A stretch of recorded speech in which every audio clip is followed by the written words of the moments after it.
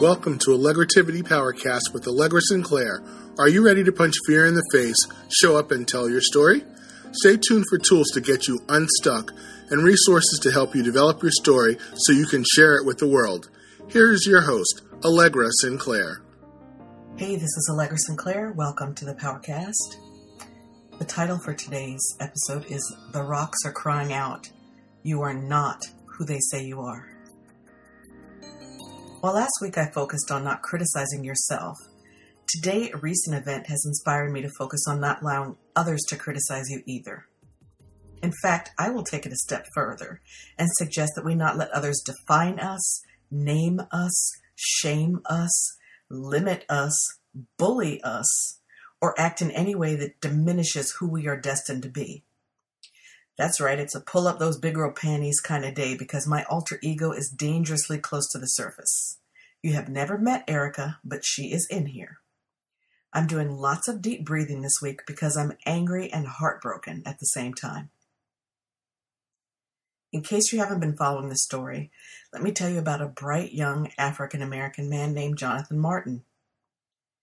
I believe he's standing in place for a lot of other people, but I have his name, so I'm going to use it today. This particular young man may have lost his professional life last week because he was harassed and abused until he couldn't take it anymore and fled his workplace. He's in a profession where you would hardly expect someone to be bullied and tormented like this, but there's a lesson in that for us also. You can be victimized no matter where you work and what you look like. Nothing gets my warrior princess riled up as quickly as people using their powers for evil. When people who have been gifted with authority choose to abuse and intimidate the vulnerable, it makes my palms itch. You want to see me go from my usual soft-hearted, fun-loving self to Xena in about 3.6 seconds? It's pretty easy. Just have the nerve to take advantage of a young person, an old person, the poor, etc. Forget punching stuff in the throat. It makes me want to hurt people who intentionally inflict damage on others. I make no apologies for that because someone has to speak for those whose voices are being drowned out. But let's get back to Jonathan. Jonathan Martin is on the roster of the Miami Dolphins football team. All the facts are not in, but what we know for sure is that last week, after a protracted period of what he felt was abusive behavior, in an extremely hostile work environment, he snapped and left the facility. Now, initial reports said he had a nervous breakdown, an emotional crisis, something along those lines. And the first word I remember hearing about possible reasons for his behavior was bullying. Now, let me be clear. We all know football is a brutal, macho, physically intimidating sport. I get that. And hello, I like that. However, bullying is a different matter, and so is the alleged racial bigotry he was subjected to. As the words of one voicemail Jonathan received were released to the public, it became obvious that this was not bullying or harmless hazing. These actions were intentional, ugly, racist, cowardly, repugnant, bigoted, and hateful. This situation is front page news because it happened to professional athletes in a glamorous city. But we know the scenario could be playing itself out right now in classrooms, boardrooms, libraries, and thousands of other locations. The fact that nobody stepped in and stopped this is not a situation that's reserved for athletes. You know that, right? Does that give you chills? Because it does me. My heart breaks for this young man. While I happen to believe that him speaking up is incredibly brave, I know that the price he'll likely have to pay for slaying this particular dragon and saving his life and the lives of others may be more than he realizes. Because of the macho sensibilities around sports, especially football, and all that I have heard and observed about the behavior inside male locker rooms, there will be many who will call him soft, start dissing his physical skills, and say he should have kept the dispute in-house. Maybe that's true, and maybe he tried to do that. But the fact that it is now being widely reported that he is in therapy trying to regain his health is what should haunt every person involved in this situation.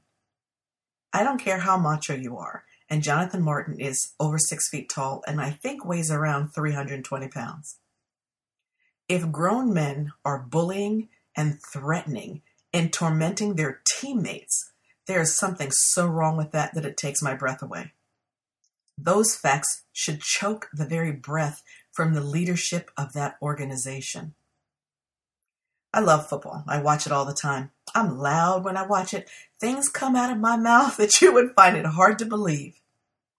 Yes, I have wished ill on good Christian men because they were playing for the wrong team. However, when the game is over, even if my team lost, I can go back to being a reasonable, mature fan of the overall game and recognize the sacrifice that the players made so that I could be entertained. I would never let that emotion go off the field and push me to a place that my circle wouldn't recognize. In this case, I would never be pushed to leave profane, hate-filled, threatening, disparaging voicemail for a brother in arms, one of the 50-plus men I'm supposed to live and die with. That's repugnant and makes me want someone to stop this bully. It doesn't have to be somebody bigger physically, because as I said, Jonathan Martin is an imposing figure, but physical size and power can be two completely different and separate things. I'm troubled by how it got this bad. Allegedly, this foolishness has been going on for about 18 months. Really? Why the hell is that? Are you telling me that nobody in that organization had a clue? The alleged ringleader has a long and checkered past, and bells, alarms, should have been ringing all over that organization, and I believe they were. Were they more concerned with winning games than they were with the character of their players? Shocking, right? I think each NFL team is worth, $500 billion or something? But were they really less concerned with the quality of the workplace? There's laws about that, folks. I have no inside information. I'm just saying. I'm not foolish enough to think that everybody who plays football is an altar boy and or never makes a mistake. But there must be a line that we can draw to benefit a collective group, a team. There has to be something deep inside of us as a group that will not allow us to eat our own young. Where was that over the last 18 months? I don't trust myself today to try to address the bigotry and racism element because I'm still trying to keep my alter ego in check because I love my listeners.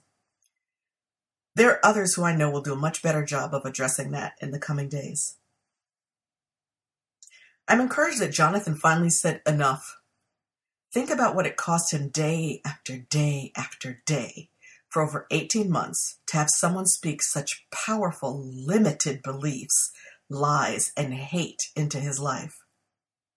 For the people who would call him soft or weak, tell me how well you would do with someone, and it was probably several someones, making it their life's work to break you down and tell you that you are nothing. How would you hold up under that pressure? Ask yourself, how much more could Jonathan have accomplished for the team if that distraction wasn't present? And then hush and let grown folks finish talking. As I think about Jonathan and what his future looks like, I pray for his restoration, his peace, and his health. And I, for one, was delighted to hear that he was in therapy. A trauma of this kind seems to scream out for professional intervention, does it not? And while it flies in the face of some of the stories I remember hearing as I was growing up, that's okay. Because see, I heard a lot when I was growing up, Black people don't go to the psychiatrist. And I thought, really?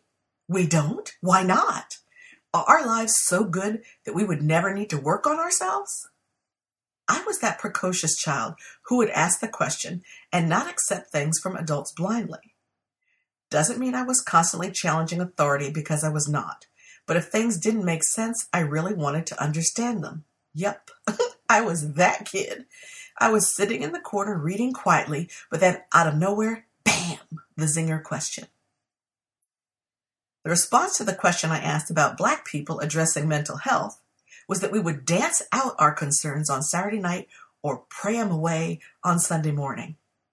True story. I heard that a lot of times. Have you ever heard anything similar? I can feel you nodding.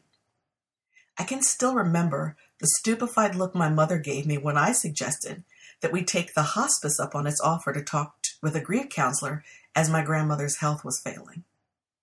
She thought that was ridiculous. Everything about her said she thought that was ridiculous. But she said that while she would never go, I could go and tell her if they said anything useful. Now, I apologize if she's listening and didn't want that told, but it's a little late. But here's the other thing. She was wrong. The grief counselor was brilliant. And the therapist I see every 2 months right now is brilliant too. And I'm still really black, even though I can't dance. And some folks say I don't sound black. Sound black? Okay, that's another place, another podcast, another time. I'll just stick a pin in that. So you see, Virginia, black people really do see the psychiatrist. And I hope Jonathan's is really good. In the October 29th podcast, I talked about how to stop criticizing yourself and become your own cheerleader, and I meant every word. But the very next step demands that you not allow any person or any institution or anything to become your biggest critic. Yes, that inner critic is dangerous, but so are external critics, and the damage that they can inflict shouldn't be underestimated. How we choose to fight back isn't nearly as important as making a decision to fight back. See, fighting back could look like confronting the bully or making a decision to avoid the bully, involving an authority figure, or removing yourself from the situation. None of these are better than the other. Which tactic you choose will vary based on you, your skills, what the bully's costing you, and how much you have to lose. And if I don't care very much about the group that I'm in and I just want to avoid the bully, there's nothing wrong with that. Because there was a choice and I pick my battles. Everything can't be a learning opportunity, or we would run around confrontational and exhausted all the time. However, I believe we all have moments. I call them my come to Jesus moments when we declare, oh, hell no. See, right there, there's the line. You can come right here, but no further. And then when that happens, you decide how you'll fight. The critical step, when criticism is present, whenever your line has been crossed, is for you to decide who you are and who you are becoming and who you will be. You. Yes, I'm talking to you. This is your decision and responsibility. Step into it. In fact, run into its arms. I'm not preaching, but there's a story in the Bible about some of the teachers of the day telling Jesus to instruct his disciples to stop speaking the truth. His response was, if they keep quiet, the rocks will cry out. I hear the rocks crying out, and the truth of who you are should not be silenced. As usual, I'm not going to suggest that you have to tell me the answer to this question, but I'd like to know. Do you have a line that you need to draw? Now that you're starting to deal with your inner critic, is there an external critic or an external situation that you need to decide what your line is? Where is the, okay, this far and no farther point, and then figure out how to deal with that? Are you just mad? I really want to know. Visit the blog, allegrasinclair.com, and let me know your thoughts on this particular situation or on defending yourself from external critics in general. It's always better to be prepared, and if your moment hasn't come, it will. So now go. Make it a powerful day. Until next time. Thanks for listening. If you enjoyed this episode, please leave a review on iTunes. You can find show notes and more great content on the blog at allegrasinclair.com.